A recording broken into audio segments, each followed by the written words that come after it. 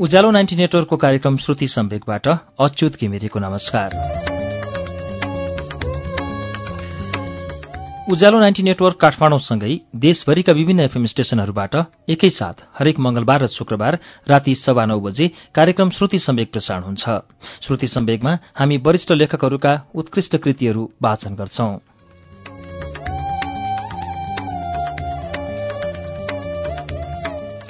श्रुति सम्वेकको आजको श्रृंखलामा हामी कथा संग्रह नासो लिएर आएका छौं। गुरूप्रसाद मैनालीको 11वटा कथाहरू संग्रहित रहेको कथा संग्रह नासोबाट हामी कथाहरू सुनाउनेछौं। 2026 सालमा प्रकाशित यो पुस्तक निकै लोकप्रिय पुस्तक हो। तारानाथ शर्माद्वारा सम्पादित गुरूप्रसाद मैनालीको नासो कथा संग्रहबाट अब वाचन हुने कथाको शीर्षक छ चिताको ज्वाला।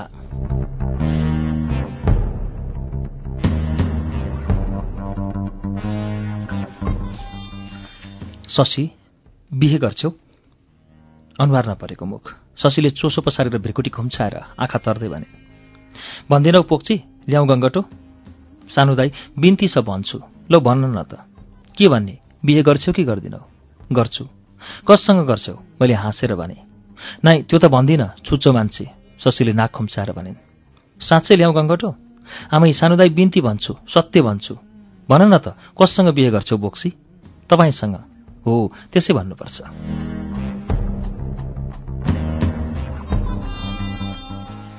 अचेल अलि छिचरो जस्तो लाग्ने यो विनोद आजको होइन, हिजो अस्तिको पनि होइन, अघि, धेरै वर्ष अघि, शैशवकालको हो। त्यसबेला हामी सँगै पढ्थ्यौं। शशी 9-10 वर्षकी थिइन्, म 12-13 वर्षको हुँदो हुँ। कति राम्री थिइन् ती केटी। असाध्यै हिस्सी परेको मुख, ठूला ठूला आँखा, थम्बर थुम्बर परेको पुष्ट शरीर। शशीको शिरदेखि पैतालासम्म निर्दोष सौन्दर्य नाचिरहेको थियो। पुतली चाहिँ उफ्रँदै हिँड्थिन्। किन हो कुन्नी, ती सरल कुमारीलाई बारम्बार बाटो छेकेर गिज्याउनुमा मलाई अत्यन्त आनन्द लाग्थ्यो। किन्तु वासनाको लेस थिएन, केवल विशुद्ध बालक्रीडा, सरल मनोविनोद मात्र।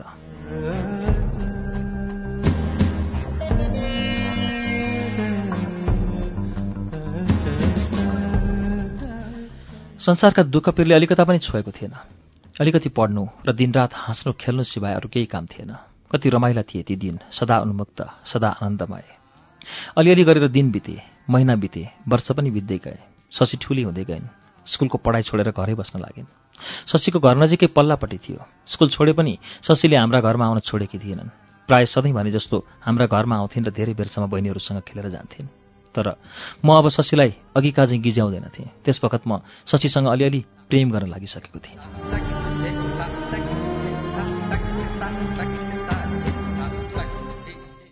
केही वर्षपछि स्कुलको पढाइ समाप्त गरेर म बनारस गएँ र विश्वविद्यालयमा पढ्न थालेँ। शशी बराबर सपनामा देखा पर्थिन्। सपनामा पनि उस्तै राम्री, उस्तै सरल, उस्तै रसिली।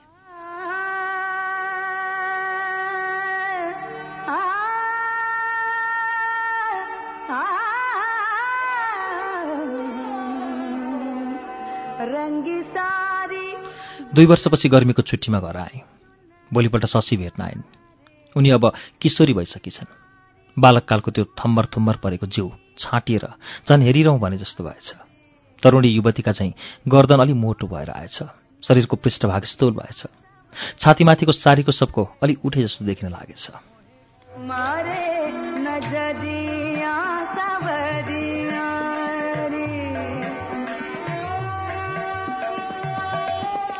सिँगारपटा पनि गर्न थालेछन्। निधार्नेर अलिकता घुमाई दुवै कानलाई आधासम्म ढाकेर खुकुलो चुल्ठो बाटेकी। कानमा उज्जवल यारिङ हल्लिरहेका, नाकमा चिट्टो परेको हिराको फुली र ललाटमा सानो रातो बिन्दी लगाएकी। गोरा गोडामा हरियो रङको बुट्टे चप्पल पहिरेकी। बालककालको चञ्चलता हटेर अलि गम्भीर भइछन्। तरुणी युवतीका चाहिँ अलि रहस्य र व्यङ्ग्य भाव मिसाएर कुरा गर्न लागिछन्। ती कमलपत्र जस्ता ठूला ठूला आँखा केही चञ्चल भएर आएछन्। त्यसमा नजानिदो हल्का गुलाबी रङ भरिएछ।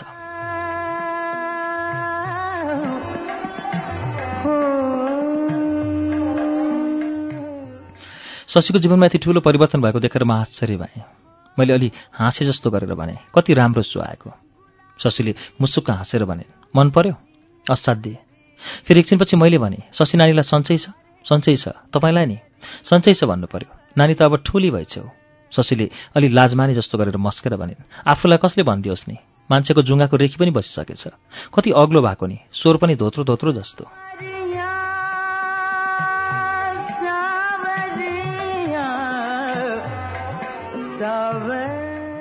केही बेरपछि लाडे भए जस्तो गरेर भनिन्, बनारसमा गएर एउटा चिठी पनि नलेख्ने, माया नभएको मान्छे। वास्तवमा बनारसमा गएदेखि मैले आफ्नो साथी दौतर कसैलाई पनि चिठी लेखेको थिइनँ। त्यसवखत मलाई आफ्नो अल्छी स्वभावका उप साह्रै खेद लाग्यो। मैले विनोदको भावले हात जोडेर भने, चिठी नलेखेको अपराध माफ पाऊ महारानी। बाबै, कति स्वाङ पार्न जानेको, हामी दिँदैनौँ कसैलाई माफसाफ। अनि मैले धेरै बेरपछि भने, नानी, हामी सानो छँदा स्कुलमा भनेको कुरा बिर्स्यौ कि?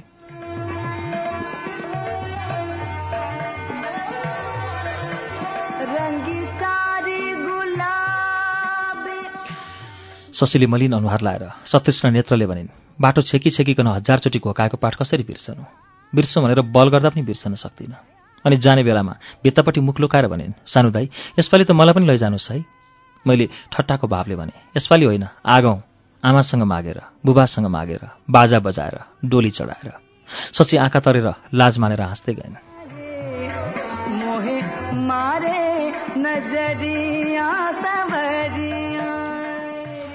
परीक्षाफल प्रकाशित भयो। यस सालको बिएको परीक्षामा म सर्वप्रथम भएछु। बेलुका टी पार्टी भयो। भोलिपल्ट साथीहरूले मलाई राखेर फोटो खिचाए। स्थानीय दैनिक संसारमा मेरो चित्रसहितको परिचय प्रकाशित भयो। बाहिर जाँदा मानिसहरू मलाई टाढाबाट औँलाएर देखाउँथे। यस विजयका मारे मेरो भैमा गोडा थिएनन्। असीम आनन्द भइरहेको थियो। मनमनले भन्थे, मेरो यस सफलताको खबर पाउँदा शशी कति खुसी होलिन्। त्यही बेला पिउनले मेरा हातमा एउटा चिठी दिएर गयो। खोलेर हेरेँ, मेरा बाल्य मित्र महेशले लेखेका रहेछन्।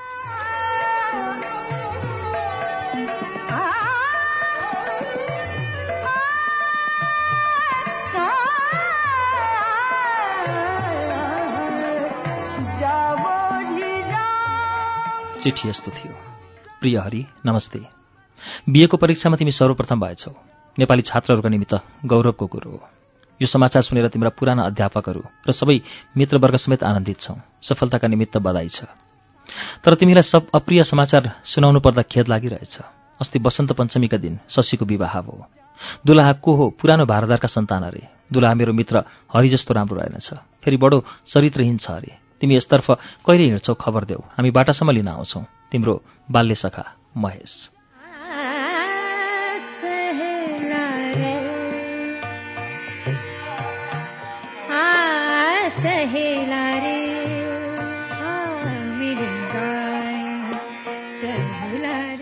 चिठी पढिसकेपछि एकदम छाँगाबाट खसे जस्तो भएँ। एक घडी अघिको त्यो मेरो हर्ष र उल्लासको स्रोत एकछिनमा सुकेर मरुस्थल भयो। एकपटक शशीमाथि पनि क्रोध उठ्यो। त्यही उत्ताउली केटीका आग्रहले पो बिहा गरिदिएका हुन् कि? नारी जातिको के विश्वास? तर शशी त्यस्तै निठुरी जस्ती थिएनन्।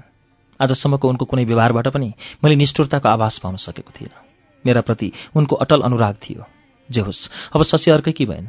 उनमा मेरो तिलभर पनि अधिकार रहेन।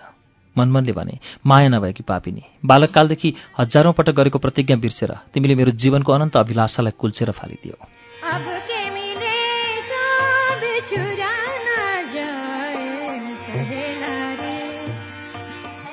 शशीको मनोहर मूर्ति आँखाका सामुन्ने आएर नाच्न थाल्यो। कहिलेकाहीँ उनका भावी जीवनको चिन्तन पनि उठ्थ्यो। पति उति राम्रो छैन अरे, स्वस्थ, फरासिलो, आफ्नी स्वास्नीलाई प्रशस्त माया गर्ने भए त नराम्रो भए पनि उति हानि थिएन। तर चरित्रहीन पनि छ अरे। चरित्रहीन भन्नाले झट्ट जुवाडे, जड्याहा, रण्डीबाजको बोध हुन्छ। एकमाना खान पुगेका हाम्रा पुराना खानदानका युवकहरू प्राय धेरैजसो त्यस्तै हुन्छन्। त्यसो भए आफ्ना दुश्चरित्र पतिका पापको कठोर दण्ड निरपराधिनी शशीले जीवनभर भोग्नुपर्ने भयो। सौभाग्यरात्रिको प्रथम सम्मिलनका पतिका श्वासबाट रक्सीको घिनलाग्दो दुर्गन्ध आउँदा शशी कसरी तर्सियोलिन्। उनका हृदयमा एक तमासको विरक्त भावना उठ्यो होला।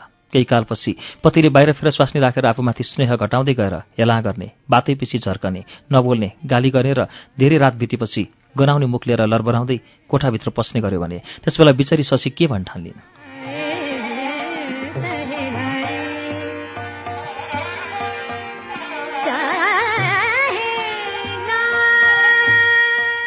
धेरै दिनसम्म यस्तै तर्क वितर्कले मन व्यथित भइरह्यो। यस आन्तरिक क्लेशका मारे 2-4 दिन बाहिर पनि निस्किन। अब यो छली र स्वार्थी जगतमा मेरा निमित्त एकान्तमा बसेर अध्ययन गर्नु सिवाय अर्को मार्ग केही थिएन। घर जाने योजना छोडेर फेरि पढ्न लागे।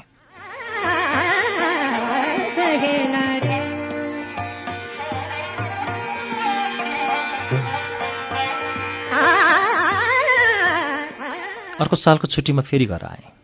भोलिपल्ट बिहान कौशीमा मुख धुन गएको शशी पनि आफ्नो कौशीमा उभिएकी रहेछन्। पूर्णचन्द्रका झैँ उज्जवल कान्ति, कपालमा सिन्दुरको चहकिलो रातो रेखा, हल्का गुलाबी रङ भरिएका ठूला ठूला नेत्र, कटीसम्म लर्केको लामो चोल्टो, पुष्टवक्ष, डोला डोला पाखुरा साक्षात् महामाया जस्ती देखिन्थिन्। तर त्यो विपुल यौवन र अनन्त रूपराशिले भरिएको मुखमण्डलमा विषाद र नैराश्यको गहिरो छाया परिरहेको थियो।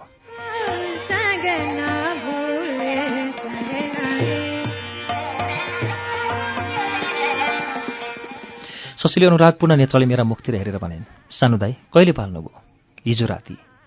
बाबा हिजो दक्षिणतिर कस्तो बादल उठिरहेको थियो, बाटामा पानीले भिजायो होला। अलिअलि छिट्टाछिट्टीसम्म मैले उत्तर दिएँ। कति दुब्लो हुनुभएको, सन्चो छैन क्यारे? मेरो उत्तर थियो, बाँचिरहेको छु।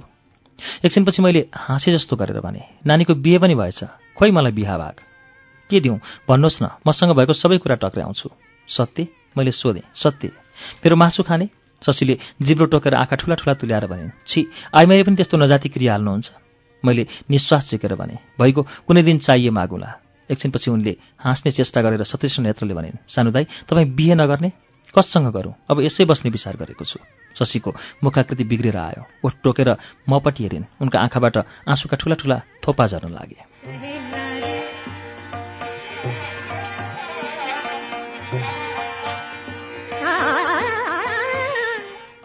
केही बेरपछि छेउले लामो सास फेरेर शशीका मुखपट्टि हेरेर मैले भने, नानी सानो दाइलाई ढाँट्यौ? शशीले रुन्चे मुख लाएर गहभरि आँसु पारेर कम्पित स्वरले भनिन्, कुनै कसले पो ढाँट्यो? सानो दाई तपाईँले मेरो जीवन डुबाइदिनु भयो। एकछिनपछि सारीको छेउले आँसु पुछेर शशीले फेरि भनिन्, सानो दाई किन हो किन, अब मलाई धेरै दिन बाँचुला जस्तो लाग्दैन। मेरो जीवनको अन्तिम दिनमा आएर मलाई एकपटक दर्शन दिनु होला है, भन्नुहोस् त आउनुहुन्छ? मैले अन्यमनस्क भावले भने, हुन्छ खबर पठाउन आउला। फेरि एकछिनपछि शशीले हाँस्ने चेष्टा गरेर भनिन्, चिठीमा के भनेर लेखौँ? मेरो मर्ने बेला भयो, चाँडै आउनु भनेर लेख्नु, अरू के लेख्ने? त्यसो भनेको होइन, चिठीको शिरमा तपाईँलाई के सम्बोधन गरेर लेखौँ भनेको? ए प्रियतम, प्राणनाथ, हृदयेश्वर, जीवनधन भनेर लेख्नु भन त। त्यसो भनेर लेख्न सक्छौ? त्यसै भनेर लेखौँ जस्तो लाग्छ। सङ्कोचले आजसम्म लेख्न सकेकी थिइनँ, आज्ञा भए लेख्न सक्छु।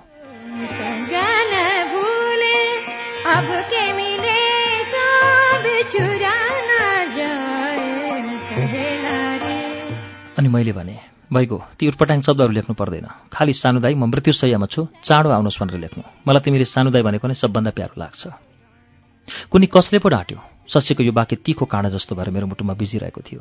त्यही बेला चियाको कप प्लेट लिएर भाउजू कौशीमा आउनुभयो। भाउजूलाई देखेर शशी आफ्नो कोठाभित्र पसिन्। भाउजूले चियाको कप प्लेट मेरो हातमा दिएर भन्नुभयो, बाबु शशीको कुरो सुन्नु भएको छ?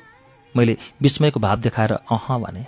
भाउजूले भन्नुभयो, लोग्ने बौला जस्तो रहेछ, रक्सी खाएर तोप चल्ने बेलातिर घरमा आउँछ अरे, सानो सानो कुरामा फरेब थापेर कुटिरहन्छ अरे। अस्ति तिहारमा जुवा खेल्न गहना दिइन भनेर नली नलीले ठटाएछ। भाइटिकामा आउँदा आङभरि नील देखाउँथे, 12 मासे खेलेर ढुटीमाटी पार्न लागिसक्यो भन्छन्। हिजो आज कता हो जारी मुद्दा परेको छ अरे। फेरि 10-12 जना जहानको भात पकाउने, भाँडा माझ्ने काम शशीले नै गर्नुपर्छ अरे। बिचरीलाई कस्तो राक्षसका हातमा सुम्पिएछन्।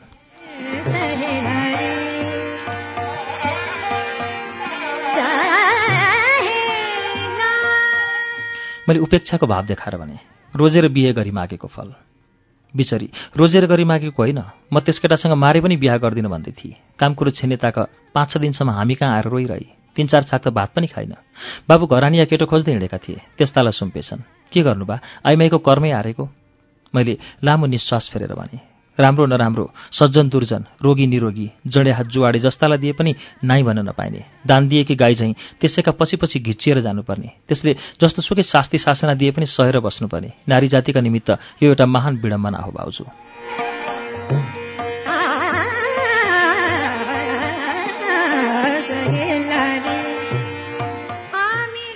भाउजूका कुरा सुनेर मेरा हृदयमा अपार पीडा भयो। जान्ने भएदेखि नै मेरा मनमा नारी जातिका प्रति असीम श्रद्धा र आदर छ। म नारी जातिलाई मानव जीवनको प्रधान अङ्ग सम्झन्छु। तिनीहरूलाई हामीले परम पूज्य जननीका रूपमा, स्नेहमयी दिदीबहिनीका रूपमा, प्रेममयी पत्नीका रूपमा पाएका छौँ। तिनका पवित्र कोखबाट हामी युग युगान्तरदेखि जन्म ग्रहण गरिरहेका छौँ। तिनबाट हाम्रो क्षुधा, तृष्णा र वासनाको अपार तृप्ति भएको छ। संसारको जल्दो ज्वालाले पोलेको बेलामा हामीले तिनका शीतल छायामा विश्रान्ति पाएर दुःख बिर्सेका छौँ। लाखौँ नारी हाम्रा मृत शरीरका साथ जिउँदै जलेर खरानी भए। लाखौँ नारीले हाम्रा शोकमा यावत जीवन वैधव्यको कठोर यन्त्रणा सहेर तपस्या गरिरहेका छन्। लाखौँ करोडौँ नारी हाम्रा दुःख सुखका साथी भएर दिनरात हाम्रो सेवा गरिरहेका छन्। त्यो महान त्याग र निस्वार्थ सेवाका बदलामा हामीबाट तिनले एकान्त रोदन, कठोर लान्छना, घृणित तिरस्कार, दारुण यातना र भोजनपछिको उच्छिष्ट अन्न सिवाय अरू केही भेट्टाएका छैनन्। संसारमा नारीको संख्या पर्याप्त हुनाले पुरुष जातिले तिनको मूल्य जानेन। वस्तुको मूल्य अभावमा थाहा हुन्छ। एक गिलास पानीको मूल्य उत्तप्त निर्जल मरुभूमिमा पुगेर प्यासले व्याकुल हुँदा थाहा पाएका छौँ। आज संसारबाट समस्त नारी जाति अन्तर्ध्यान भइदिए यो सुन्दर जगत कति रुखो र विभत्स हुँदो हो। यसका समस्त भौतिक सृष्टि कति चाँडो विनाश हुँदा हुन्। अनि पुरुष जातिले नारीको मूल्य थाहा पाउने थियो। नारीको सम्मान र आदर गर्न नजान्नाले नै हाम्रो जीवन शोक र कलहमय भइरहेछ। नारीको अवयव स्वभावले नै कोमल र मधुर हुन्छ। तिनबाट पशुका झैँ कठोर श्रम लिनु कत्रो अविचार र अन्यायको कुरो हो।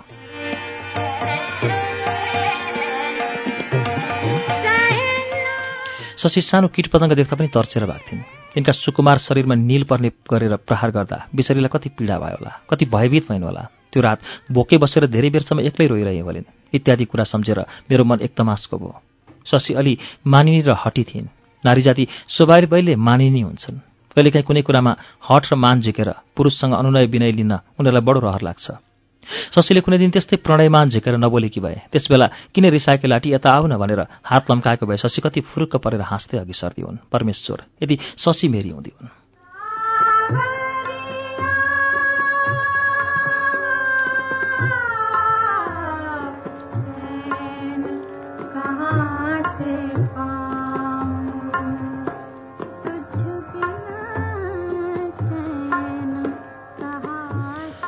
एमएको परीक्षा समाप्त भयो।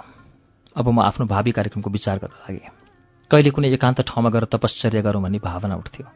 कहिले विश्व भ्रमण गरेर भ्रमणका विषयमा आफ्नो भाषामा एउटा ठूलो सचित्र ग्रन्थ लेखौँ भन्ने इच्छा हुन्थ्यो। कहिले कुनै सार्वजनिक क्षेत्रमा प्रवेश गरेर यावत जीवन दिनदुखीको सेवा गरी बिताइदिउँ भन्ने लाग्थ्यो। मन विचारको हावामा उडिरहेको थियो।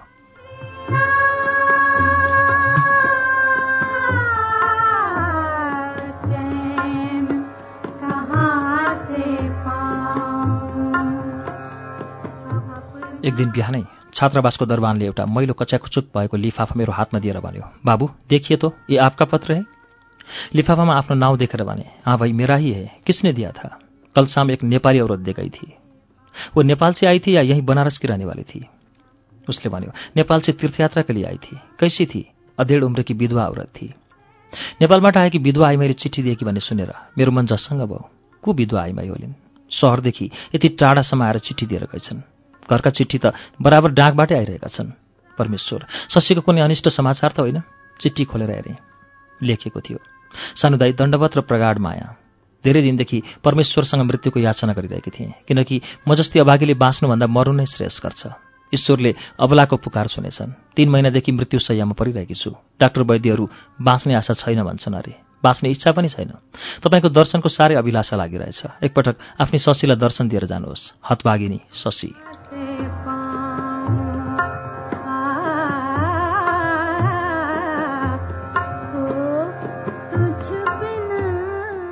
चिठी पढिसकेपछि मलाई एकैपटक 1000 बिच्छीले चिले जस्तो भयो।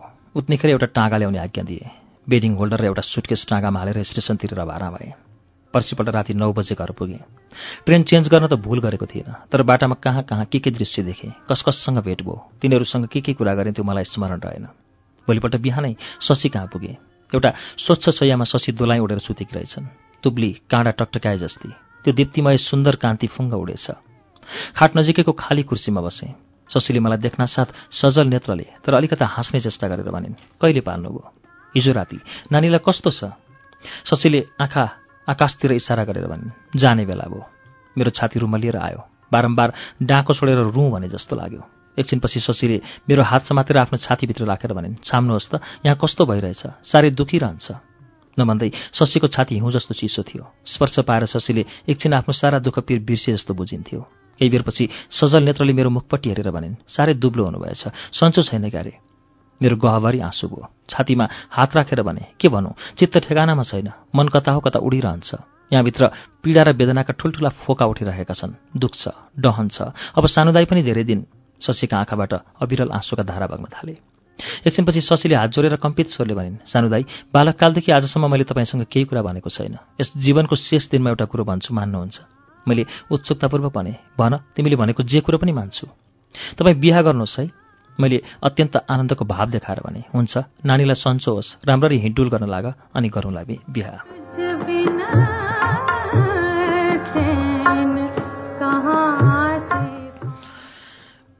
शशीले आश्चर्य भएर भनिन्, मसित बिहा गर्ने?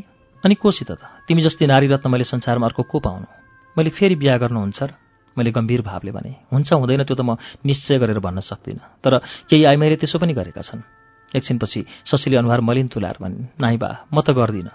धेरै बेरपछि शशीले मेरा मुखमा हेरेर कम्पित स्वर पारेर भनिन्, सानो दाई, मैले मन छाम्न भनेकी होइन, हृदयदेखि नै भनेकी हुँ। यस संसारबाट बिदा हुनुभन्दा पहिले एउटी राम्री सुशील कन्यासँग तपाईँको बिहा गराइदिएर परमेश्वरले यस अभागिनीको प्रार्थना सुनिदिए। तपाईँको नवजात सन्तानलाई एकपटक काखमा राखेर अनि यो एकमुठी सास तपाईँका सामुन्ने छोड्नको मलाई साह्रै अभिलाषा छ।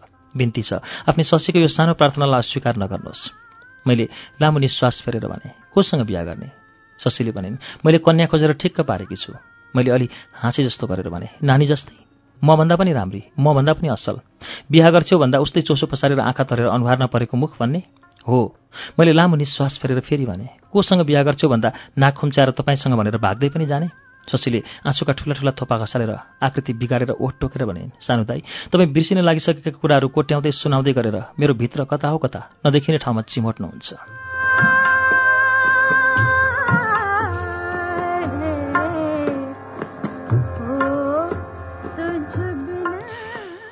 शशीका मुखमा मानिस मूर्छा हुनुभन्दा पहिले हुने चेष्टाहरू देखिए।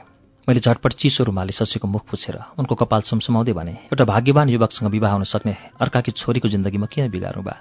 आफ्नो पतिबाट जुन अमूल्य निधि पाउनाले नारी सुखी र भाग्यमानी हुन सक्छन्, त्यो वस्तु एउटी निठुरी केटीले अघिबाटै मसँग खोसेर लिइसकेकी छ। मसँग केही छैन, म रित्तो छु, भिखारी छु। मेरो कुरा सुनेपछि शशीको आकृति फेरि बिग्रियो, मूर्छा परिन्। मैले शशीका मुखमा पानी छम्केर पङ्खा हम्केर सचेत गराएँ। अनि धेरै बेरपछि मैले भने, नानी, व्यथाविषेक भएपछि तिमीहरूमा भागेर टाढा, धेरै टाढा नेपालका कुनै मानिसले पनि नदेख्ने ठाउँमा गएर बसौँ। भन त, मसँग भागेर जान सक्छौ? शशीले भनिन्, कस्तो छ त्यो ठाउँ? मैले भने, त्यहाँ पति वियोगमा मर्ने सती नारी र पत्नी वियोगमा जलेर यावत जीवन विधुर भएर बस्ने पुण्यात्मा पुरुषहरूको निवास छ। त्यहाँका पक्षीहरू प्रेमका गीत गाउँछन्। त्यहाँका नद नदी सरिताहरूमा प्रेमजल प्रवाहित हुन्छ अनि त्यहाँ दिनरात प्रेम समीर बहन्छ। तरु पल्लवहरू परस्पर प्रेमले आलिङ्गन गर्छन्। त्यहाँ भोक, ताप, तृष्णा, निद्रा केही पनि छैन। त्यहाँ केवल प्रेमको साम्राज्य छ, तर त्यस प्रेममा वासना छैन। प्रेमलाई त्यहाँ स्वर्गीय वस्तुको रूपमा गणना गर्छन्। भन त जान्छौ? शशीले लामो सास फेरेर भनिन्, मैले त्यहाँ जानुहुन्छ र? जानुहुने भए म जान्छु। किन? एकछिनपछि डाक्टर आए। डाक्टर मेरा मित्र विनोद रहेछन्। उनले मलाई देख्नासाथ आश्चर्यको भाव देखाएर भने, अहो नमस्ते हरि भाइ, कहिले आयो? मैले अञ्जली जोडेर भने, आउँदैछु दाई। सन्चै छ? चलिरहेछ। तिमी यसपटक पनि प्रथम होला भन्ने लागेको थियो, तेस्रो स्थान दखल गरेछौ, त्यो पनि कम होइन। विनोदले जाँच गरे, औषधि र पथ्यको व्यवस्था मिलाएर उठे। म पनि सँगै छिडीसम्म आएर सोधेँ, रोगीको हालत कस्तो छ दाई? सिरियस, रक्त बिल्कुल शेष भइसकेको छ। मुटुको गति एकदम मन्द छ। मानिसलाई कुनै कडा मानसिक आघात पर्यो भने यो व्यथा हुन्छ भन्ने लेखेको छ। बस यही 1-1.5 महिनाको कुरा सम्झ। विदेशको कुनै ठाउँमा लगेर औषधि गरी बाँच्न सक्छन् कि? आशा भएमा आफ्नो सर्वस्व अर्पण गर्न तयार छु।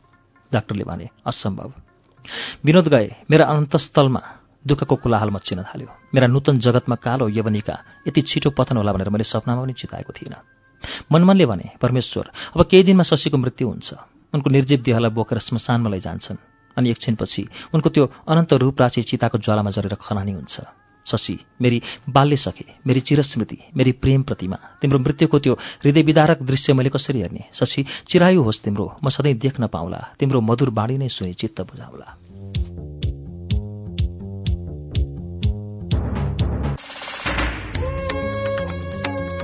कार्यक्रम श्रुति सम्वेकमा हामीले अहिले सुनिरहेको वाचन नासो कथा संग्रहभित्रको कथा चिताको ज्वालाको वाचन हो। यसै कथा संग्रहबाट अर्को कथाको वाचन लिएर केही बेरमा आउनेछौँ। उज्यालो सुन्दै गर्नुहोला।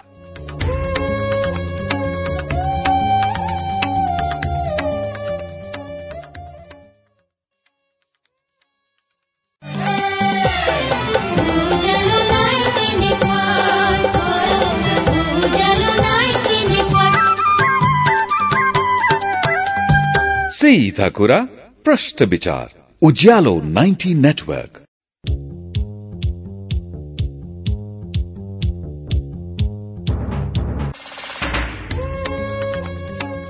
कार्यक्रम श्रुति सम्वेक तपाईँ अहिले उज्यालो 90 नेटवर्क काठमाडौँसँगै इलाम एफएम, रेडियो ताप्लेजुङ, झापाको एफएम मेची ट्युन्स र बिर्ता एफएम, धरानको विजयपुर एफएम, रेडियो तेह्रथुम, भोजपुरको रेडियो चमोलुङमा एफएम, सिन्धुलीको रेडियो सहारा, खोटाङको हलेसी एफएम, रेडियो बर्दिवास, सर्लाहीको रेडियो एकता, ढुकढुकी एफएम, रौतहटको नुनथर एफएम, रामेछापको रेडियो तीनलाल, खोटाङको हलेसी एफएम, दोलखा जिरीको रेडियो हिमाली, नुवाकोट एफएम, काभ्रे धुलीखेलको रेडियो सेफर्ड, मकवानपुरको हेटौँडा एफएम, चितवनको रेडियो अर्पण, रेडियो त्रिवेणी र रेडियो चितवनमा पनि सुनिरहनु भएको छ।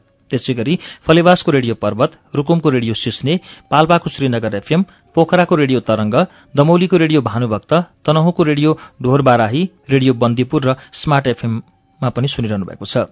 बागलुङको रेडियो सारथी एफएम र गलकोट एफएममा पनि श्रुति सम्वेक सुन्दै हुनुहुन्छ।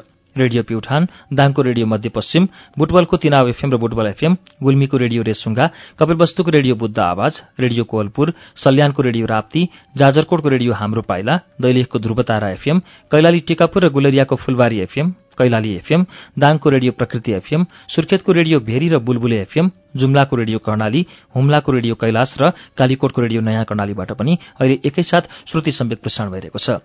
श्रुति सम्वेकमा हामी आज गुरूप्रसाद मैनालीको कथा संग्रह नासोबाट कथाहरू सुनिरहेका छौं। यसअघि हामीले चिताको ज्वाला शीर्षकको कथा सुन्यौं। अब हामीले सुन्ने कथाको शीर्षक छ छिमेकी।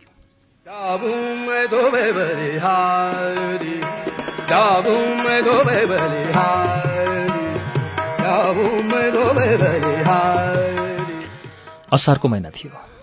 दिउँसोको टन्टलापुर घामका मारे किसानहरू मेलो छोडेर चौतारामा बसेका थिए। कुलोमाथि चौतारो, कुलामुनि आसामरू साउको हिउँदे पसल, त्यसमुनि ज्यामेरी बेसीको फाँट। निकै रमाइलो ठाउँ थियो। किसानहरू कोही पसलमा तमाखु किनेर कक्कड भर्न लागेका थिए। धर्मानन्द पाद्य चौतारामा बसेर गफ छोड्दै थिए। गुमाने घरती हत्केलामा मुन्टो अड्याएर ढुङ्गामा पल्टेको थियो। धनजिते भोटे पसलका डिलमा बसेर घुम बुन्न लागेको थियो। यी सरल किसानहरूलाई धनका निमित्त तछाड र मछाड भन्दै घसिटाघसिट गरेर अरूलाई उछिनी दगुर्न खोज्ने यो सभ्यता भनौँ या अज्ञानता भनौँ, यस भयङ्कर रोगले तिलभर पनि छोएको थिएन। केवल बखत बखतमा पानी परिदिए, खेती कमाइबाट सरकारको तिरो, साहुको ब्याज, वर्ष दिनलाई अन्न, वस्त्र, नुन, तेल पुर्याउन सके पुगेको थियो।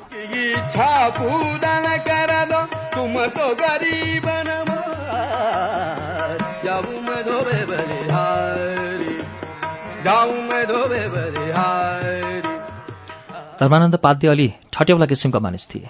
वीर सिक्का पढ्थे, गाउँको बुज्रुको भनी घमण्ड गर्थे, मानिसलाई लडाएर तमासा हेर्ने स्वभाव थियो।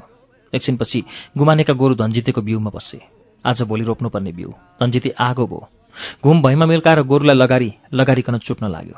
किसानहरू सबै कुरा सहन सक्छन्, परन्तु वस्तुलाई अर्काको दया छोडेर कुटेको सहन सक्दैनन्।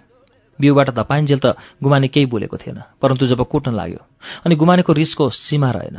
असार महिनाको दिनभर जोत्नुपर्ने गोरु, उसमाथि पसेका मात्र थिए, उति नोक्सान गरेका केही थिएनन्। जुरुक्क उठेर भन्यो, बिउ नोक्सान गरेको छ भने अर्मलले असारको गोरु किन कुट्छ ए धनजिते?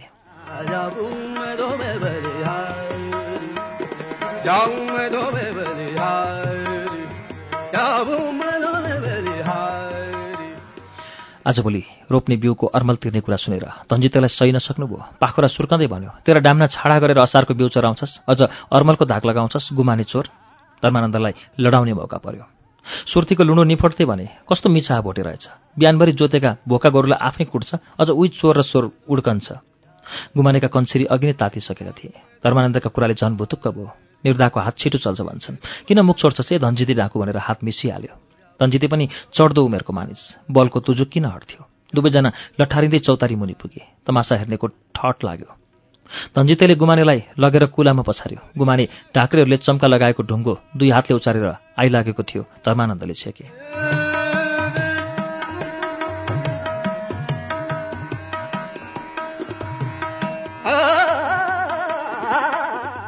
गुमाने दौराको फेर्ने चोर्दै पसलका डिलमा बसेर धनजितेसित अघोरसँग बाँच्न थाल्यो। बाबुले धुलीखेलको भारी चोरेर 3 दिनसम्म छिडीमा जाके थियो, ठूलो हुन्छस्। काउले भन्ज्याङमा आरुघाटी नेवारको सुर्तीको ढाकर चोर्दा मानवीरद्वारीले गोर्खेलौरी कसेर चौरमा लडाएको कसका बाबुलाई नि गम्कन्छस्। उनीहरूको मुखामुख हुन थाल्यो। बाबुआमा, दिदीबहिनी कसैको इज्जत हुर्मत बाँकी रहेन। साँझ परेपछि पनि बाँच्दै उखालो लागे। चौतारामा झगडा भएदेखि धनजिते र गुमानेको बोलचाल बन्द भयो। बाटामा धनजितेलाई देख्यो भने गुमाने तर्केर हिँड्थ्यो।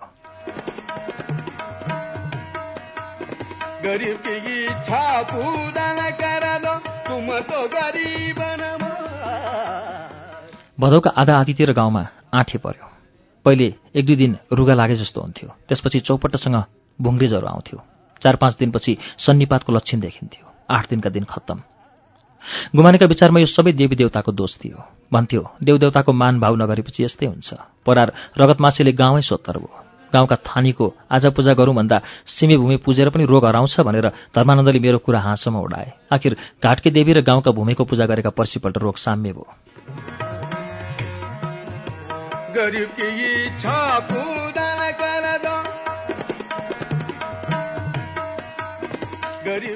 गुमानेले जान्ने बसायो। गाउँका सारा मानिस जम्मा भए, तर करेसो जोरिएको धनजिते भने आएन। जान्नेले पनि देवीको दोष देखायो। सबै जम्मा भएर धुमधामसँग पूजा गरे। पूजा गरेको पर्सिपल्ट गुमानेकी स्वास्नी लडी। बिचारी झण्डै खुस्की थिई, बाँची। त्यसपछि धनजितेलाई समात्यो। 3 दिनपछि स्वास्नी चाहिँ लडी।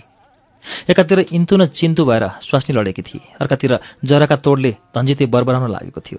पानीसम्म खान दिने मानिस कोही थिएन। सारा गाउँ सोतर छ, कसले हेरचाह गरोस्। गाई बाख्रा किलाका किलै ठट्टिएर मर्न लागे।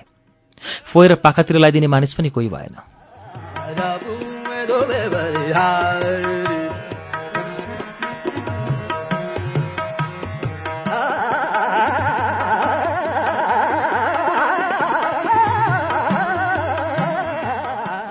पहिले त शत्रुको मुख के हेर्नु भनेर गुमानेले वास्ता राखेन। परन्तु जब स्वास्नी समेत थला परी अनि गुमानेको चित्त रहन सकेन, विचार गर्यो यस्तै दैव लाग्छ र पो छरछिमेकी खोज्नु परेको। नत्र ओडारमा गएर बसे पनि त बोनी, जहाँ पनि त बस्नै हो। दिन दशा आपद विपद कसलाई पर्दैन। बलको तुजुक थियो। मलाई सधैँ यत्तिकै पुग्छ भनेर घमण्ड गर्थ्यो। परमेश्वरले घमण्ड तोडे। बैगुनीलाई गुणले मार्नु भन्छन्। एउटै नगरमा बढेर यो उमेर भयो, दौतर हो। यस्तो आपदमा पनि देखेको नदेखे गरी पाप लाग्दैन। गुमाने धनजिते कहाँ पुग्यो। गाई बाख्रा फोएर पाखातिर लगाइदियो। धनजिते मुडो लडे चाहिँ उत्तानो परेर लडिरहेको थियो। दिशा पिसाबको होस थिएन। ओड्ने ओछ्याउने फेरिदियो। गुमानेले एकछिन पनि छोडेन।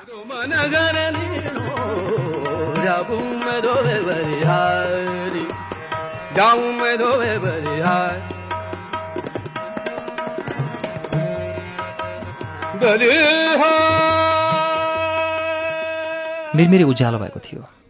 गुमानेलाई खोज्दै आसामहरू साउ आइपुग्यो। एका बिहानै आसामहरूलाई देखेर गुमानेले भन्यो, कति कामलाई उकालो लाग्यो साउ? पसलमा बर्खे मालटाल छैन। दुवै दिनलाई सहर डाइदिन्छस् कि भनेर। छिमेकमा यो बिजोग भइरहेछ। केही काम नपाएर जान्छु बारी खेप्न। रोज रुपियाँ दिन्छ लाता के रुपियाँको लोभ देखाउँछौ साउ? गरिब छु। निमेक मजुरीले छाक टार्नुपर्छ। तापनि पैसाको निम्ति आत्मा बेच्ने त्यति साह्रो नीच भएको छैन। छिमेकीलाई जिउँदाको जन्ती मर्दाको मलामी भन्छन्। यस्तो बेलामा चटक्क छोडेर भारी खेप्न हिँडी मर्दैन। तिमी त ठमठम्ती छौ र रुपियाँको दाग देखाउँछौ। धनजितेका झैँ 4 दिन अन्न न पानी भएर लड्नु परे थाहा पाउने थियो।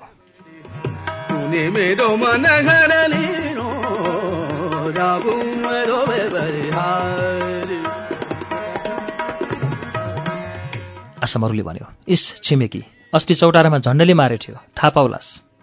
यस्तै हो, मैले पनि सहेर बसिदिएको भए किन झगडा हुन्थ्यो? एउटै सिरान गरेर सुतेपछि कहिलेकाहीँ गोडा लाग्छ नै। झगडा बो भन्दैमा धर्म छाड्नुहुन्छ? आफूले साँचो मनले उपकार गरेपछि उसको आत्माले पनि गर्न कर लगाउँछ। अमृत रोपेको ठाउँमा विष फलेको कतै सुनेका छौ? माटाको भर ढुङ्गो, ढुङ्गाको भर माटो। संसार भरै भरमा अडेको छ। यो भरको तातो छिन्ने बित्तिकै सबै भताभङ्ग हुन्छ।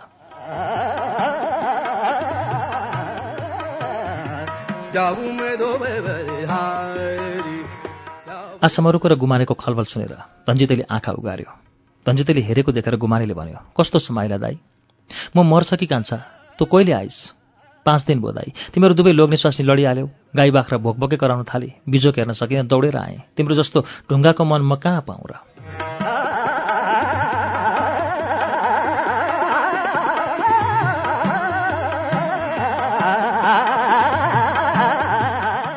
धनजितेले भन्यो, पोलेको घाउमा नुन नछर्कान्छ। म अधम हो, क्षमा गर। धनजिते हिँडुल गर्न लाग्यो। गुमानेलाई अब ऊ एकछिन पनि छोड्दैन। वन मेलापात जहाँ गए पनि दुवैजना सँगै जान्छन्। आजकल कसैले गुमानेको बदख्वाइ गरेको सुन्यो भने धनजिते झगडा गर्न सर्छ।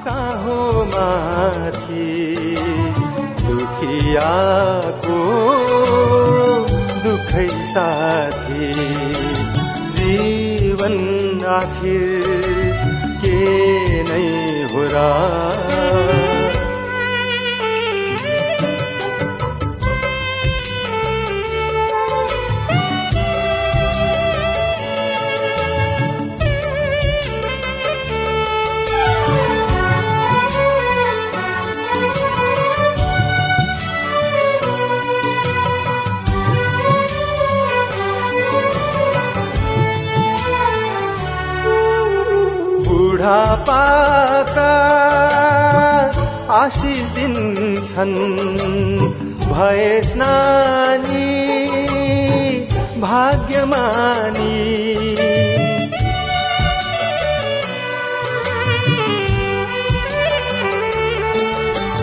बुढापाका आशिष दिन्छन् भए स्नानी भाग्यमानी एकातिर जमरा धै कोइली जान्छ जिन्दगानी जे परे नि सहनै पर्यो रुँदै पिट्दै आफ्नो छाती ईश्वर होला काहो माथि दुखियाको दुखै साथी जीवन आखिर के नै हो र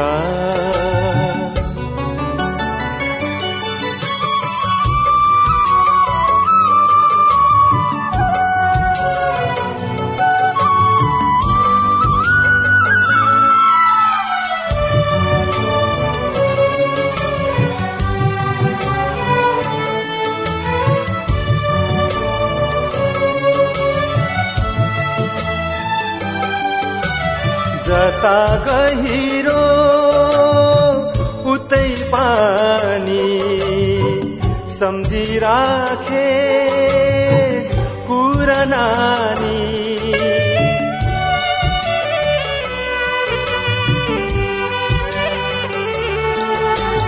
जता गहिरो उतै पानी सम्झिराखे नानी उहिले बाले भन्या कुरा सम्झिदिन्छु कहिले काहीँ सुख किन्न सकिँदैन है के गर्नु र हीरा मोती ईश्वर होला काहो माथि दुखियाको दुखै साथी जीवन आखिर के नै हो र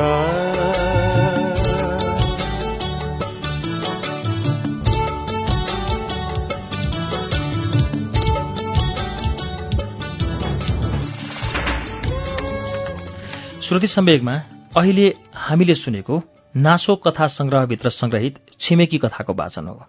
यसअघि हामीले नासो कथा संग्रहबाटै चिताको ज्वाला कथाको वाचन सुन्यौं। यिनै वाचनसँगै अब आजलाई कार्यक्रम श्रुति सम्वेगबाट बिदा लिने बेला भएको छ। बिदा हुनुअघि हाम्रो ठेगाना कार्यक्रम Shruti Sambeg, Ujyalo 90 network, post box number 6469 Kathmandu. यदि तपाईँ इमेलबाट आफ्नो प्रतिक्रिया दिन चाहनुहुन्छ भने हाम्रो इमेल ठेगाना shruti@unn.com.np। हवस् त, आउँदो शुक्रबार फेरि नासो कथा संग्रहभित्र संग्रहित नै कथाहरू लिएर आउनेछौँ। त्यसअघि मंगलबारको श्रृङ्खलामा पनि हामी नासोभित्रैका कथाहरू सुनाउनेछौँ। आजका लागि प्राविधिक साथी दिनेश निरौला र म अच्युत घिमिरे बिदा चाहन्छौँ। शुभरात्रि।